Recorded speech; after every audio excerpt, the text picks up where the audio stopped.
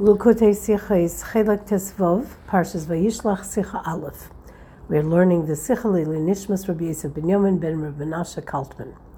Parshas Vayishlach begins with Yaakov preparing to meet his brother Esav after many years and after parting as enemies. Yaakov sends messengers to inform Esav of his approach and to tell him he comes in peace and in love. When those messengers return, they inform Yaakov that Esav too is coming towards him and that he has an army of 400 men with him. This information frightens Yaakov and spurs him on to dividing his family and possessions into two camps, saying, the Pasuk Tes, verse 9, Perek Lamed Beis, chapter 32 reads, Vayomer, and he, Yaakov, said, Im Yavai Esav el hamachna ha'echos ve'keu, if Esav attacks one camp, v'hoya hamachna hanishar lepleta, then the remaining camp will escape. These last words in the Pasuk, their literal meaning, seem self-explanatory. Yet Rashi highlights the words, V'hoya hamachna hanishar lepleta, the remaining camp will escape, and gives an explanation, saying that their escape will be al karche, against Esav's will, and it means that Yaakov will have to wage war with Esav. Rashi then tells us that Yaakov prepared to meet Esav three ways, with gifts, with prayer, and he prepared for war. Commentaries on Rashi explain why Rashi explains that which seems so clear, that if they divide into two camps, one can escape if the other is attacked. And the reason that Mefarshim give is that the word V'hoya presents a problem. V'hoya sounds definitive, as in, if one camp is attacked, the other will definitively or definitely escape. But it's not a sure thing that dividing them into two camps will mean that the one will escape and be saved if the other is attacked. It might be that there are better odds of this, but it's not a sure thing. So perhaps Yaakov should have said, V'ulai, maybe, then the other camp will escape. And therefore Rashi explains V'hoya as Yaakov saying, if one camp is attacked, I'll be forced to fight, and the other camp will definitely escape safely. The challenge with this explanation is that we are suggesting that V'hoya means that for sure the other camp will safely escape. And now we said that it's definitive because Rashi tells us that Yaakov will go to war against Esav. But how is that really more definitive? It's just a better chance at escape, but again, not a sure thing. Now turning to the explanation of Rashi, that Bal Karche, one camp, would escape against Esav's will, and the beginning of Rashi's explanation of V'hoya hamachna hanishar lepleta, the remaining camp would escape to safety, we must ask, for who is it important that this would be against Esav's will? Why do we need to know Bal Karche? And that he would be forced to fight with Yaakov. Why does Rashi even mention this? The only really important issue here is that through going to war against Esav, the second camp will escape to safety.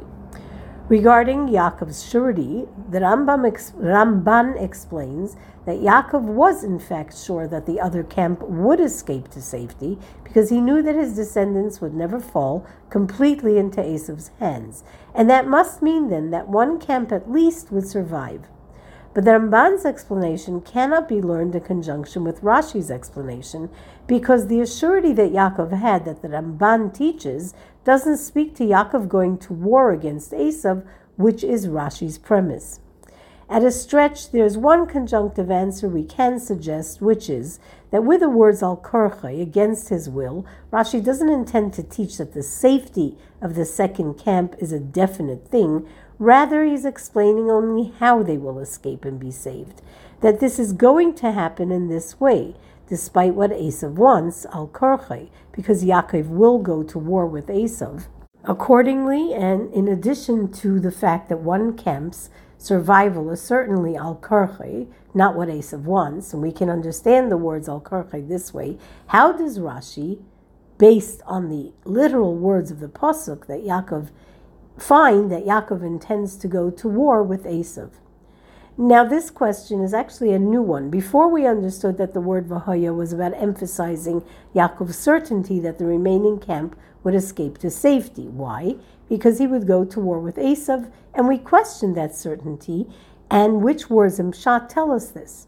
But here it seems that Rashi is giving us a new explanation on Pshat, that the Pasuk is actually telling us that Yaakov will go to war, and so the Baal Korchi is that V'hoya HaMachane HaNishar LePleita, that the remaining camp will escape to safety. But where in Pshat does Rashi see this?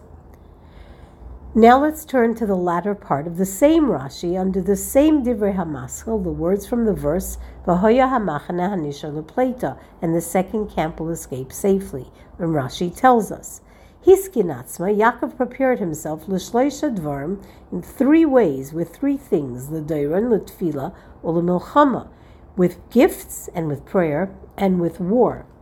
Rashi quotes the sources for each of these. In Perek Lamed Beis, in chapter 32, we learn that Yaakov sent gifts ahead of his arrival to Esav.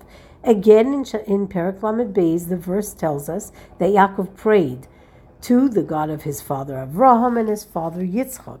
And the source that Rashi gives for preparing for war are the words V'hoya HaMachane HaNishar LePleita, and the remaining camp will escape safely. There are a few things here that are really difficult to understand.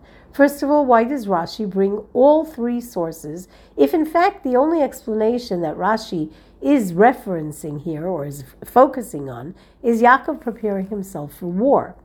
And we know that he prepared himself with prayer and with gifts, as it's clearly stated so in the actual psukim that follow, which Rashi quotes. Perhaps we would suggest that as this verse tells us that Yaakov was prepared to go to war, it's important to know that he took other steps as well, and that war wasn't his first option, that he prepared himself with gifts and with prayer. But what connection then does this have to do with the fact that the remaining camp would survive safely against Esav's will, because Yaakov would go to war, which is Rashi's premise for explaining V'hoya HaMachane HaNishar LePleita? More so if indeed Rashi has reason to detail this, that in addition to preparing for war, Yaakov took other steps. Why mention war again at all? We started with this premise to begin with. Why didn't Rashi just say, and Yaakov also prepared gifts and with prayer? The Ram, Rabbi Eliyahu Mizrahi, a Talmudist and Pesach of the 1400s, who wrote broadly on Rashi, teaches that with this detailed continuation of Rashi, that Yaakov prepared himself with 3 things, and the sources, Rashi is bringing proof that V'hoya HaMachane HaNishar LePleita in fact means that against Esav's will, I will go to war with him. As Chazal say, and it's brought down in the Medrash Tanchuma, that Yaakov prepared himself in 3 ways to meet Esav. The other 2 are clearly quoted in the verses, and going to war is not. So this is in fact where the Torah tells us, says the Ram, that Yaakov will go to battle with Esav in these very words. Only Rashi does not tell us that Yaakov prepared for battle, quoting and basing it on a Maimar Chazal. Actually, the literal intention in Rashi's words is that once we know that Elachem Imai, that Yaakov will fight with Esav, we understand that the Pshat is telling us that Yaakov got ready for Esav in 3 ways, including preparing for war. There's more clarification required in the latter explanation that Yaakov prepared himself in 3 ways. In bringing these 3 verses quoted in Torah supporting the statement, Rashi deviates from the order in which these 3 things are actually written in Torah. There are psukim in Medrash which bring proof for Yaakov's gifts, and proof for Yaakov's prayer, and proof for Yaakov going to war. For prayer, the Medrash brings a verse quoting Yaakov, who said, Hatzileni na miyadochi, save me please from the hand of my brother. Regarding gifts, the Medrash quotes the verse, say your servant Yaakov sent gifts, is what Yaakov instructed the messengers. And regarding war, the Medrash quotes the verse that tells us that Yaakov placed the maidservants and their children first, Leah and hers after, and Rachel and Yosef last, and he went on ahead to greet Esav, bowing low to the ground until he was near his brother. Other Midrashim quote other verses to support these 3 things that Yaakov did to prepare to meet Esav. Why then does Rashi, who quotes the verse regarding the gifts Yaakov prepared, really describe Yaakov preparing gifts, not do the same for prayer and for preparing for war? The verse Rashi quotes for prayer Elokei Avi Avraham, Elokei Avi Yitzchak, God of my father Avram and of my father Yitzchak, isn't actually about Yaakov implementing prayer, nor is the verse Rashi quotes about war, V'hoya hamachne hanisha lepleita, and the remaining camp will escape, actually about Yaakov implementing a battle against Esav. If Rashi just wanted to tell us about Yaakov's plans and intentions regarding the gift, then Rashi could have quoted Pasuk Yudalit in Perek Lamed Beis, verse 14 in chapter 32, that Yaakov selected from what was at hand presents for his brother Esav. All three quotes then would have been in consonance with one another. Furthermore, using the verse, V'hoya hamachana hanisha lepleita, Rashi has already told us that it means Yaakov will go to war with Esav. So why repeat the verse when telling us that Yaakov prepared for war? There are other verses Rashi could have brought. And finally, why does Rashi say Yaakov hiskin, to say that Yaakov prepared himself? Commonly, the word heichin would seem more accurate here. Yet, Rashi uses the word hiskin, readied himself, which seems to indicate a deeper method or a deeper reality to preparation. To explain all of this, looking at the verses following the return of the messengers who brought back word that Esav was coming with 400 men, it seems that Yaakov had first then prepared for war, then he prayed, and then he prepared a gift for Esav. This can't be right, though. When a Jew hears that someone is coming to attack him, he first turns to God in prayer, and then to natural means, preparing for war, preparing gifts to appease. How can we possibly suggest that Yaakov Avinu, particularly, first readied himself for war, and only after that he prayed? We must conclude then that Yaakov, of course, when hearing that Esav was coming with an army of men, and Pasuk Ches, verse 8 says, and Yaakov was very afraid, and he divided his people and his flocks, and said, if Esav comes upon one camp and attacks, the other will escape.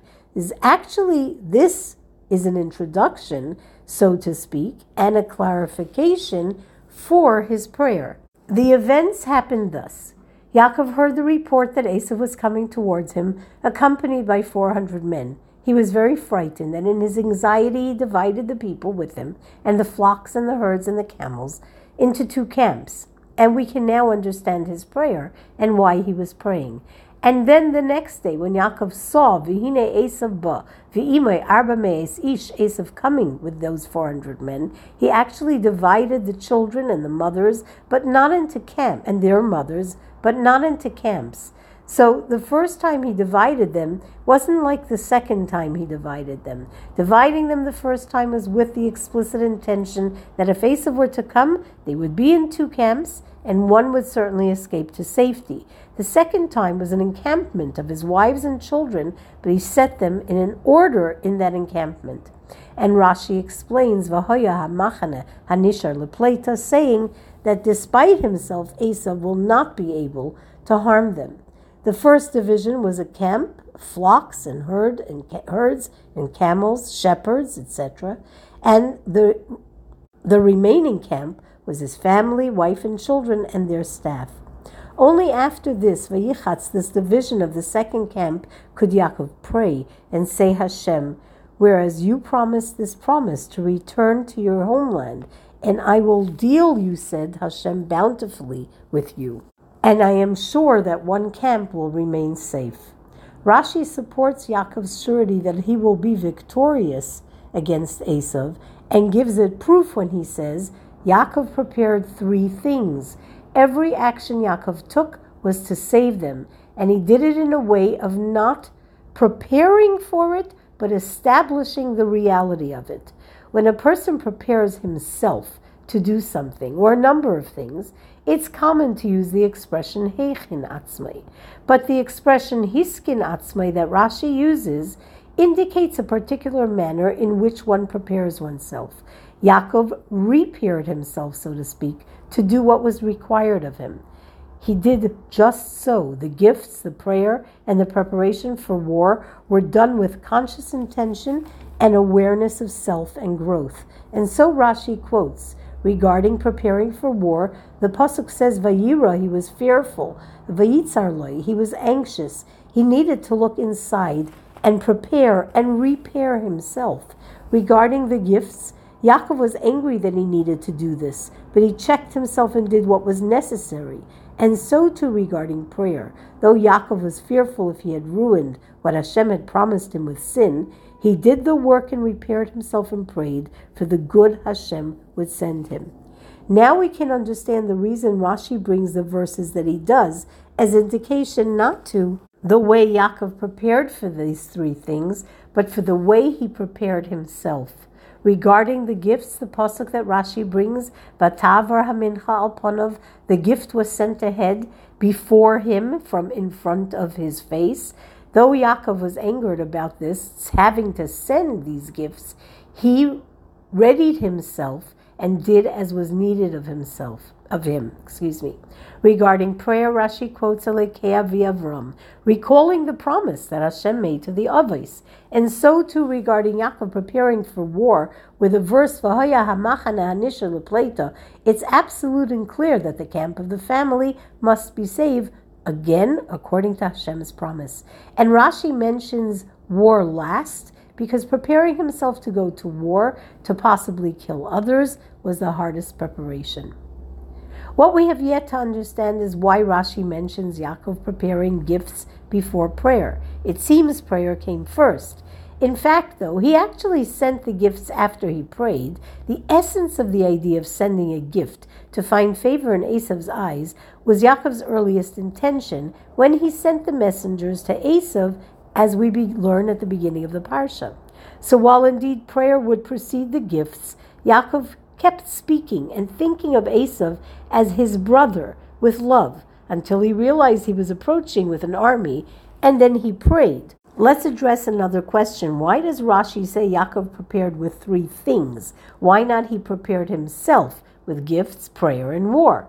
And once the messengers, going back to the issue of Yaakov preparing gifts before prayer, or the intention of gifts that came before prayer, once the messengers informed Yaakov that Esav was behaving like Esav and not like a brother, the three things that Yaakov had to do were done all simultaneously. Regarding Esav himself, Yaakov knew he could send a gift and appease him, as Rivka had sent word for Yaakov to return home. How could she have done so if Esav was still angry at Yaakov? So Yaakov understood that a gift could appease Esav because the heat of his anger, the heat of his hatred, was calmed. But as far as Yaakov was concerned, his worry was that perhaps he was no longer worthy, and that Esav's hate could be a danger to him, much like what happened to Lot, who lived in Sdom, which was evil, and Lot was thus taken captive. And so Yaakov needed a prayer to the God of his fathers, Elekei Avi Avraham, V'Avi Yitzchak, so he would have the merit of his fathers. Prayer can manifest in two outcomes: the way Hashem saved Yaakov from Lavan in a miraculous way, or as Hashem saved Lot through a war which Avraham had to wage to save him.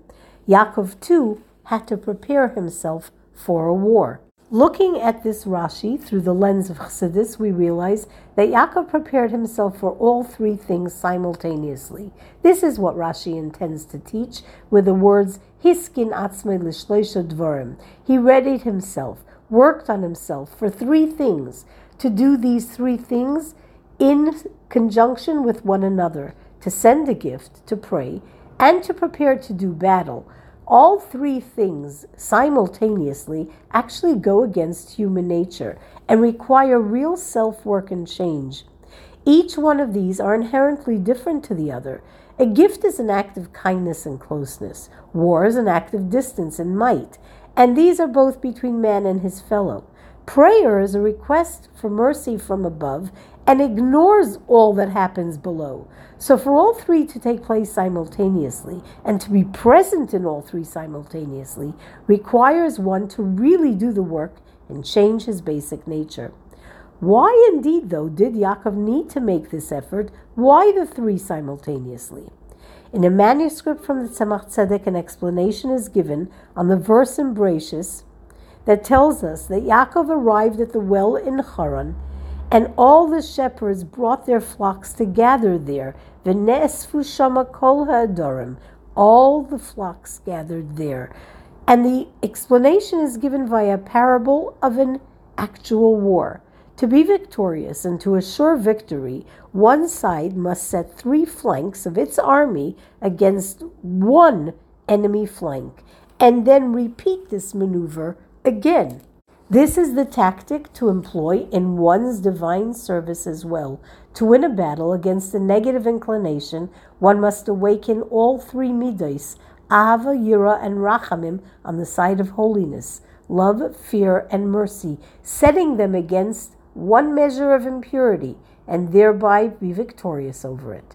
That's the idea of all the herds gathering, the Ahava, the Yira, and the Rachamim of holiness. Every Jew fights this battle. Certainly it's a battle that we fight collectively in exile.